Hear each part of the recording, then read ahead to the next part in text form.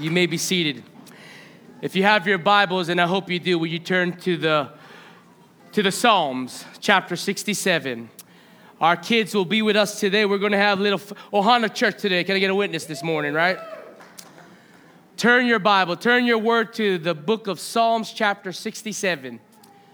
And as you turn there, I want to remind you, for especially those who have been with us for some while and sometimes, I'm going to say this loud and proud, right? God has been faithful to Ohana Church. Let me say that again. God has been faithful to his family. We have 2 more weeks in this facility, and we thank God for being faithful in this facility. Let me tell you something that may shock you or surprise you. He's going to continue to be faithful. He's going to remind us of his goodness. He's going to remind us about his greatness. And I want to encourage you.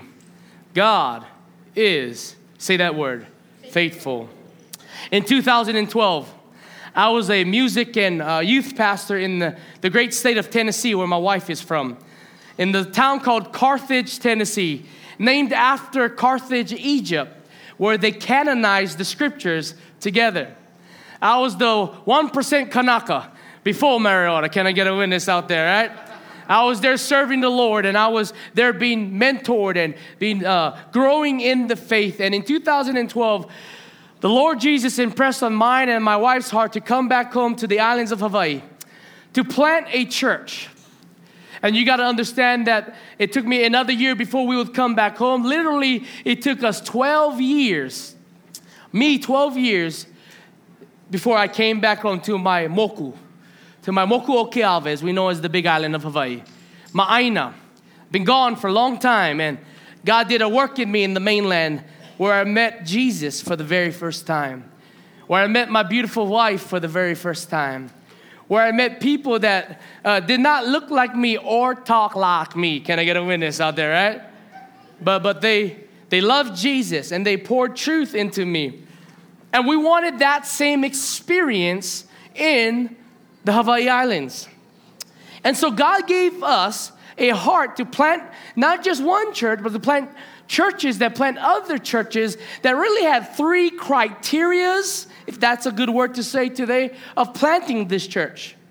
The first criteria is this, that we would plant a gospel-centered church. Can I get a witness there, right?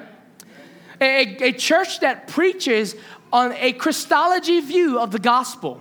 That it is about Jesus. It's about the Lord Jesus Christ. He has done the work of salvation for us to have access to his Father. That is a gospel-centered church. It's not focused on man's prosperity. Can I get a witness out there? It's not focused on man's feel-goods and bad feelings, whatever the case is. It's about Christ. Lifted up, exalted, honored, gospel-centered, Christ-centered. It's not about Ohana Church. It's not about any other church. It's about Jesus Christ. Secondly, the second criteria is that we would plant a church and churches that were gospel-focused, specifically in the area of error.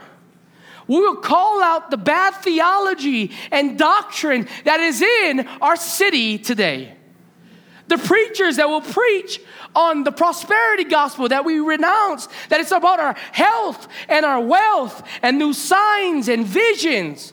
But God has given us a sign. There's 66 books. Pick one of them. Start there. Amen. But I grew up in a church where people talked about signs and wonders and never talked about Jesus.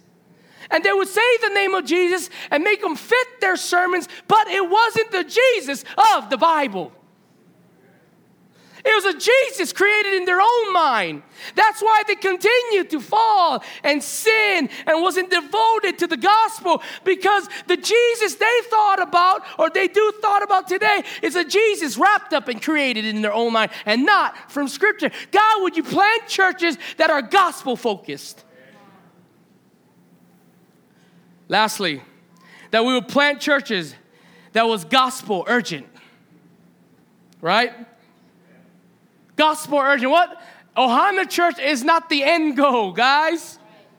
There's many towns and communities and islands of the Pacific that needs gospel-centered churches, gospel-focused churches, gospel-urgent churches. How are we going to do that? How are we going to fulfill the Great Commission if all we do is stay in Hilo? That's selfish. That is not a gospel of love. That is a gospel created in your own mind. God has given us this beautiful platform of the gospel to be Christ-centered, Christ-focused, Christ-urgent. Why? Because today, with 7 billion people in the world today, less than 2 billion identify themselves as Christ followers. That's a problem. That should concern you because it concerns the heart of God. We serve a God that's not just sitting on his throne. We serve a missionary God. He's on mission. He's planting churches. He's looking to and through to those whose hearts belong to him, the Chronicles. And that will happen as we plant gospel-centered churches, gospel-focused churches, gospel-urgent churches. And then 6 years later, specifically 5 years of the church plant, but 6 years later for me and my wife, we see what we see today. I believe a church that strives for gospel-centeredness. Can I get a witness, church, right? A church that strives to be gospel-focused. Amen. A church that strives to be gospel-urgent as we plant churches around the islands and specifically in Japan and in the mainland. They have those 3 criteria, and God has been ever so faithful. Ever so faithful. Look at this. Here's the mission. This is our heart, right? It's right behind me. But we exist, to help me out, to love people to the beauty of Christ. This comes from specifically Romans 10, where it says, blessed are the beautiful feet that brings the what? Good news. That they would see Jesus in his beauty. That may be through circumstances that are different from each other, but nevertheless, they would see Jesus in his beauty. Now we could go down the list of ministry of things that has happened that God has blessed us uniquely with. We could go through that list, all right? All right, we could yell it out loud and proud what God has done in our faith family. But the reality is, if we continue to look at what God has done in the past, how will we move forward to trusting God in the future? God will not always do the same thing he did in the past for the future. I can promise you that, because in 2 weeks, we're not going to be here anymore. He's not defined by a location. He's defined by his sovereign position. He is sovereign God. And if you're new to the church, we're normally going verse by verse to the book of Mark. That's called an expositional style of preaching. And today is not going to be true expositional. We're going to move away from that today. And we're going to go to a topical message through Psalms 67. And I want you to see this beauty of Jesus in this area of faithfulness. In the area of faithfulness. And then we'll talk about a specific doctrine moving forward from this faithfulness context. Would you stand with me in the reading of God's word in Psalms 67? If you don't have a word, you can share with someone next to you. I would encourage you to bring a form of the word. Today we have no TVs because we wanted to make sure you brought your word today. Hallelujah. Even if you did not know, now you know. All right? Don't worry about the chaos. Chapter 67 of Psalms, starting in verse 1, says this. May God be what? May God be gracious to us and bless us and make his face shine upon us. Selah. That your way may be known on earth, your saving power among all nations. Let the people praise you, O God. Let all the peoples praise you. Let the nations be glad and sing for what? Joy. Say it louder. Joy. Like you mean it. Joy. For you judge the peoples with equity and guide the nations upon the earth. Selah. Let the people praise you, O God. Let all the peoples praise you. The earth has yielded its increase. God, our God, shall bless us. And he says it again, God shall bless us. Read these words out with me, 1 through 3. Let all the ends of the earth fear him. God, help us to fear you today. Not a man-made fear, but a fear that comes directly from you, sovereign God. We love you. In Jesus' name we pray. Amen. Nohoilalo. You may be seated. We're going to have Keiki running around the room. Welcome to Family Church this morning. All right? Some of them are going to act smart, like bad or good. Some of them, so no worry about them. This is a perfect opportunity to disciple our Keiki while the pastor is preaching. Amen? This is like the old Puritan days, Hawaiians. All right? This is that. So don't worry about all the chaos. Let me remind you in the word, in the Hebrew language, tohu waboha. When God created the heavens and the earth, there was a void before that. That void is the Hebrew word tohu waboha. It means, if you know it, say it with me, chaos. What does that mean? God has made beauty out of chaos. So don't worry about the keiki. Amen? Amen. I want to talk about a specific doctrine. It's the doctrine of mercy. The doctrine of mercy. And the next we'll talk about the doctrine of grace. The doctrine of mercy is very clear in this passage. In fact, there's really two truths that we see in these verses. Number one, we see a plea for God's mercy. Can I get a witness over here, right? We see a plea. We see the psalmist crying out to God for his mercy. Look at the verse. In verse 67, verse 1 says, may God be gracious to us. The word gracious is the word merciful. The true word is merciful. Gracious is another word of displaying God's mercy. But the definition for mercy in a theological and biblical understanding is mercy is God holding back what we do deserve. Yeah. Let me say that again because we had a few yaps up in here, Hawaiians. All right? Mercy means God, sovereign God, holding back what everyone in this room deserve. Listen to me. You don't deserve God today. You deserve God's wrath today.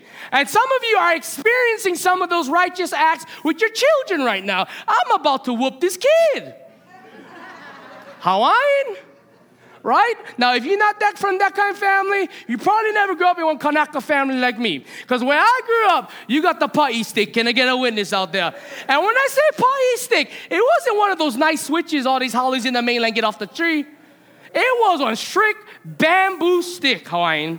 And one bamboo stick, this is the difference with bamboo stick. You ready? When the bugger crack, the bugger ricochet with you some more slaps. And some of you over here like, I'm about to pour havoc on this kid. I got some mamas looking at their baby like, wait till we get home, Hawaiian. Kahu and talk about wrath today. I'm going to give it to you, son. And you better give your sister the eye too because I'm about coming for her too. Here's the reality. God is a merciful God. Yeah. He withholds from us what we deserve. We deserve to be punished for all eternity. All the cute, gaga, goo-goo children in this room deserve the same penalty as us adults. Separation. Separation from God. We all deserve it. Why? The Bible is clear. We're sinful. Every one of, not a popular topic to talk about in churches today. But if we're going to preach the gospel, let's preach the whole gospel. Listen to me. Here's a biblical truth for us to learn. Despite our sin, God is a merciful God. The psalmist is crying out to his heavenly Father. And it is David. He is saying, oh God, be gracious with us. Oh God, be merciful to us. How many times have you said that prayer this week? Because a rightly view of following God is understand his mercy on you. Ready? You ready? The psalmist also says, your mercies, or in Lamentations, are new what? Every morning. Seems like we need to ask for God's mercies every day. When we wake up. All right, look at Psalms 86:5. It says it. I'll just preach it over you. For you, O Lord, are good and forgiving, abounding in steadfast love to all who call upon you. This psalmist is experiencing God's goodness, God's forgiving, right? Because he's crying out, he's calling out to you, just like Psalm 86 says, for God's mercy. Look at me. To think that we all deserve God's wrath because of our sin. Look at this, right? We all rejected God in our sin. Can we be transparent, right? Can we be transparent? How many of you have rejected God? Everyone should raise their hand because you just lied. We rejected God in our sin. We spit in his face because of our sin. We chose false deities, gods and goddesses over him. We've chosen idols of sorts because of sin. And look at this psalmist. Oh, he is merciful. He is merciful. This word changes the way I parent. Can I get a witness, right? This word, this doctrine should change the way I treat my spouse. This doctrine should change the way I respond in all circumstances. Because at the beginning and end of the day, every human person has one thing in common. We deserve God's wrath. We deserve his judgment. And God, in his sovereign grace, gives us mercy. This morning, listen to me.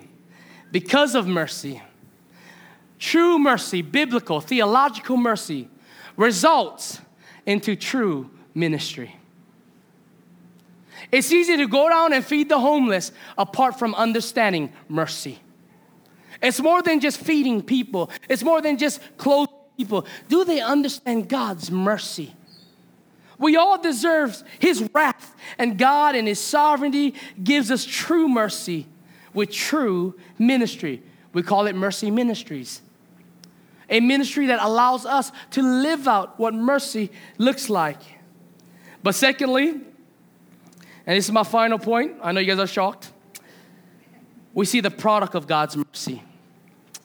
We see the plea of God's mercy, and now we see the product of God's mercy. Let me continue to read on the verse. It says, may God be merciful to us and bless us and make his face to shine down upon us.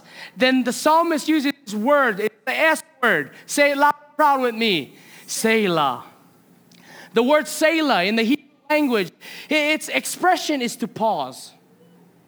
And not for the sake of pausing, but to pause and reflect on what the text just said. So what does the text just say? God be gracious to me. God bless me. God shine your face down upon me. Selah. And sometimes some theologians and scholars would say that this Selah could last for minutes. Those who were of the Levite tribe would say that they would stay for hours in a room together saying nothing. And Selah is usually led by the elder or the Elaka'i of the group, the leader. It's not led by nobody else because it's a Christology view of Christ. Christ in his moment at Gethsemane, on his knees, he demonstrated Selah. Not just what he prayed to the Father, even before and now, there was a moment of pause for the Savior of the world to experience God's goodness in his Father, being God in the flesh. So here's what verse 2 says.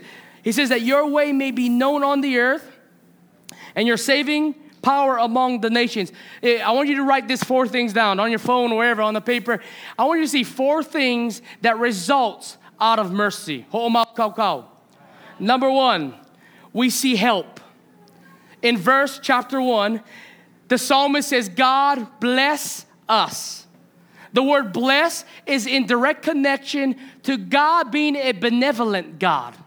That God helps his people. If there's anybody that understood this help, it would be Moses. Moses said in Deuteronomy chapter 7, verse 13, he will love you, he will bless you, and he will multiply you. He will also bless the fruit of your womb. Thank you, Jesus, mommy and daddies that are talking to your children right now with the wrath of God, right? And the fruit of your ground, your grain and your wine and your oil.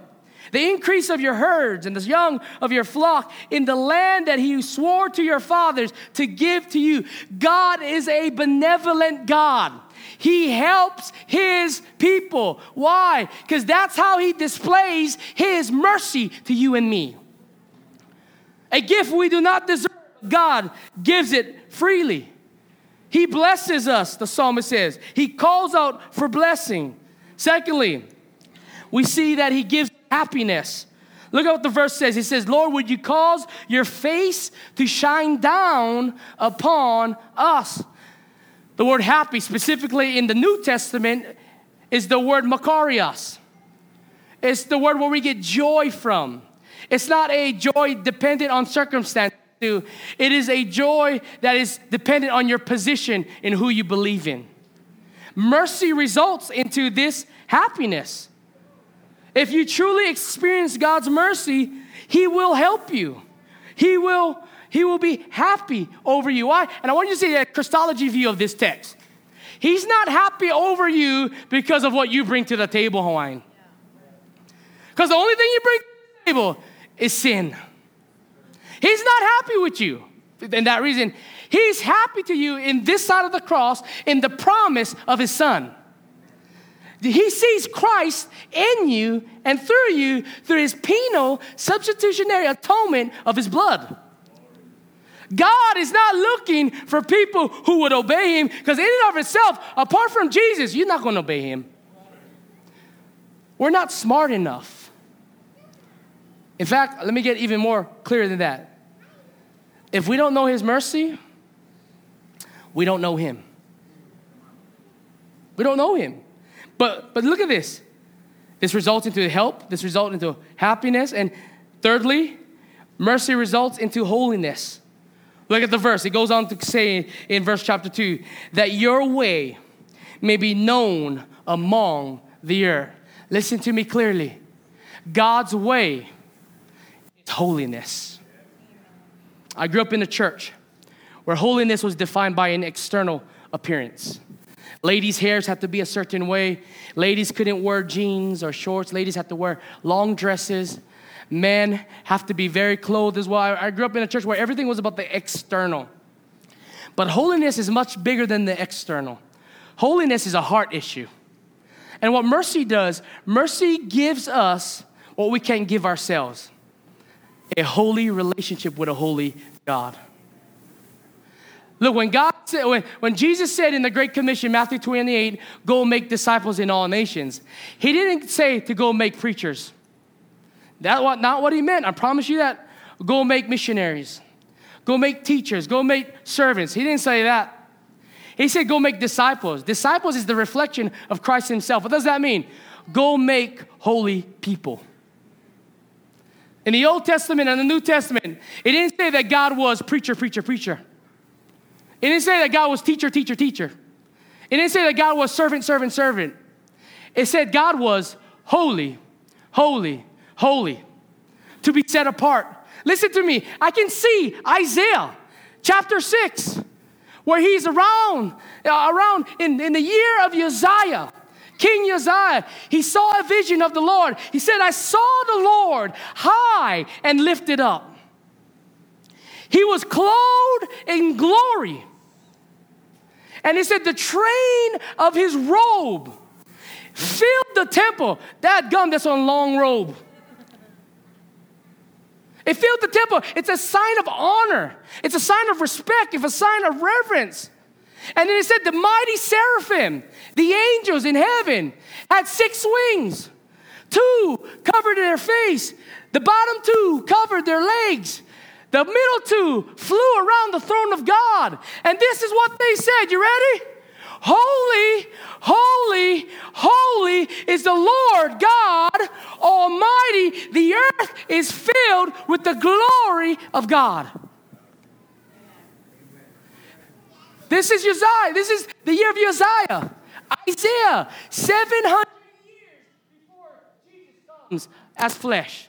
700 years. And check this out. The prophecy never stopped there. He then goes on to say in chapter 6, woe is me. But our culture is different. Oh, Hawaiian, you remember me back in the day when I used to smash guys on the football field? That's the way we talk about ourselves. Oh, you remember when I had abs of steel? I don't remember, but you know what I'm saying? Like, that's the way we talk about ourselves. Like, there's glory. There's honor in us. But then Isaiah got the nerve to make us feel low. Woe is me. He says, for I am unclean, but my eyes have seen the glorious King. And he cleansed my lips right before my eyes. And the angels, the mighty seraphim, stood around him. And they cried these words, say with me, holy, holy, holy is the Lord God Almighty. The earth is filled with his glory. God is not looking for better preachers. God is not looking for better teachers. God is looking for his Son, Jesus, in you. Holiness. Holiness. Are you holy? As the Lord your God is holy. Because if you understand mercy, you will know that holiness is the result of God's mercy. Amen? To hear the prophet say, but my eyes have seen. Do we wonder that? My eyes have seen the glorious King. Better than social media. Praise God. Lastly, last result we see. Mercy results into health. Now this is where it's going to get a little tough right here. Because automatically when I say health, you're probably assuming, yes, free my diabetes. Eat less sugar. Right? Like, can God physically heal this side of the cross? Praise God. But I want you to look at the verse. The verse is talking about saving health. Saving health is directed to spiritual health. Saving health speaks of something far better than physical health. It speaks of spiritual health. In the New Testament terms, it speaks of the gospel blessing us with salvation. Titus 3:5 says, he saved us. Tell your neighbor that. Hey, he saved us. Tell him. He saved us. But listen to me. Not because of works done in us in righteousness, woe is me. Right? But according to his own what? Mercy. By the washing of regeneration and the renewal of the Holy Spirit. God, Lord Jesus, thank you. If there's anything that prospers in my life, may it prosper in me first. May you rescue me. May you regenerate me. May you show me your mercy through the washing of regeneration. So here's our response. It'll be power. I promise. I'm not going to be that preacher that preached 20 more minutes, okay? I promise. 2 response of the gospel. Here's how we should respond to the gospel. Number 1, we must praise him. Let me say that again because none of you said amen. All right, number 1, we must praise him. Amen. Even when your kids are acting up and being rotten right now in the school, we must praise him. Look at the verses, in these verses, verses 6 and 6 specifically. It says, verse 5, let the people praise you, O God. Let all the peoples praise you. We must praise him. And I want you to hear this very clear. Here's a warning for everyone in this room. It's not an option not to praise him. We must praise him. And I tell you why. Look at the next verses below. It goes on to says this in verse 6 specifically. It says, the earth has yielded its increase. God our God shall what? Bless us. The harvest here on earth is determined by your praise for a holy God. Don't let the rocks cry out for you. Don't let them steal your praise, people. Praise God. Oh, you don't know my lifestyle. Praise God. You don't know my marriage. Praise God. You don't know my daughter, that girl acting up. Praise God. You don't know my bank account situation. Praise God. You don't know what's going on in my life. Praise God. Look to the cross. Look to Jesus. He praised God to the point of death. Praise God. Oh, my kids are acting up. Oh, God, help me. Praise God. If I would just have some people in Ohana Church that could just praise God. Not be catching feelings because of the tone of the pastor's voice. Truth still is truth. Praise God. Listen to me. We must praise God. But secondly, we must proclaim God. Meaning that it's not just personal, it's public now. Look what the verse says in verse 7. God shall bless us. Let all the earth, what? Fear him. The word fear is not like Halloween, what we make fear to be near. It is a reverent fear, but another word for fear that is articulated in our time, it's know. That the world may know God. Why? Because if our fear is on God, who shall we fear? God fears. Fear of God, listen to me, makes us knowledgeable. Fear of God makes us comforted. Read the psalmist. The problem is we put fear on the wrong things. And we said this in the Pentecostal church growing up, that we got to take back what he stole from us. And we don't do it in our own ability. It says that in Titus. We do it from understanding God's mercy today. Do you know God's mercy today?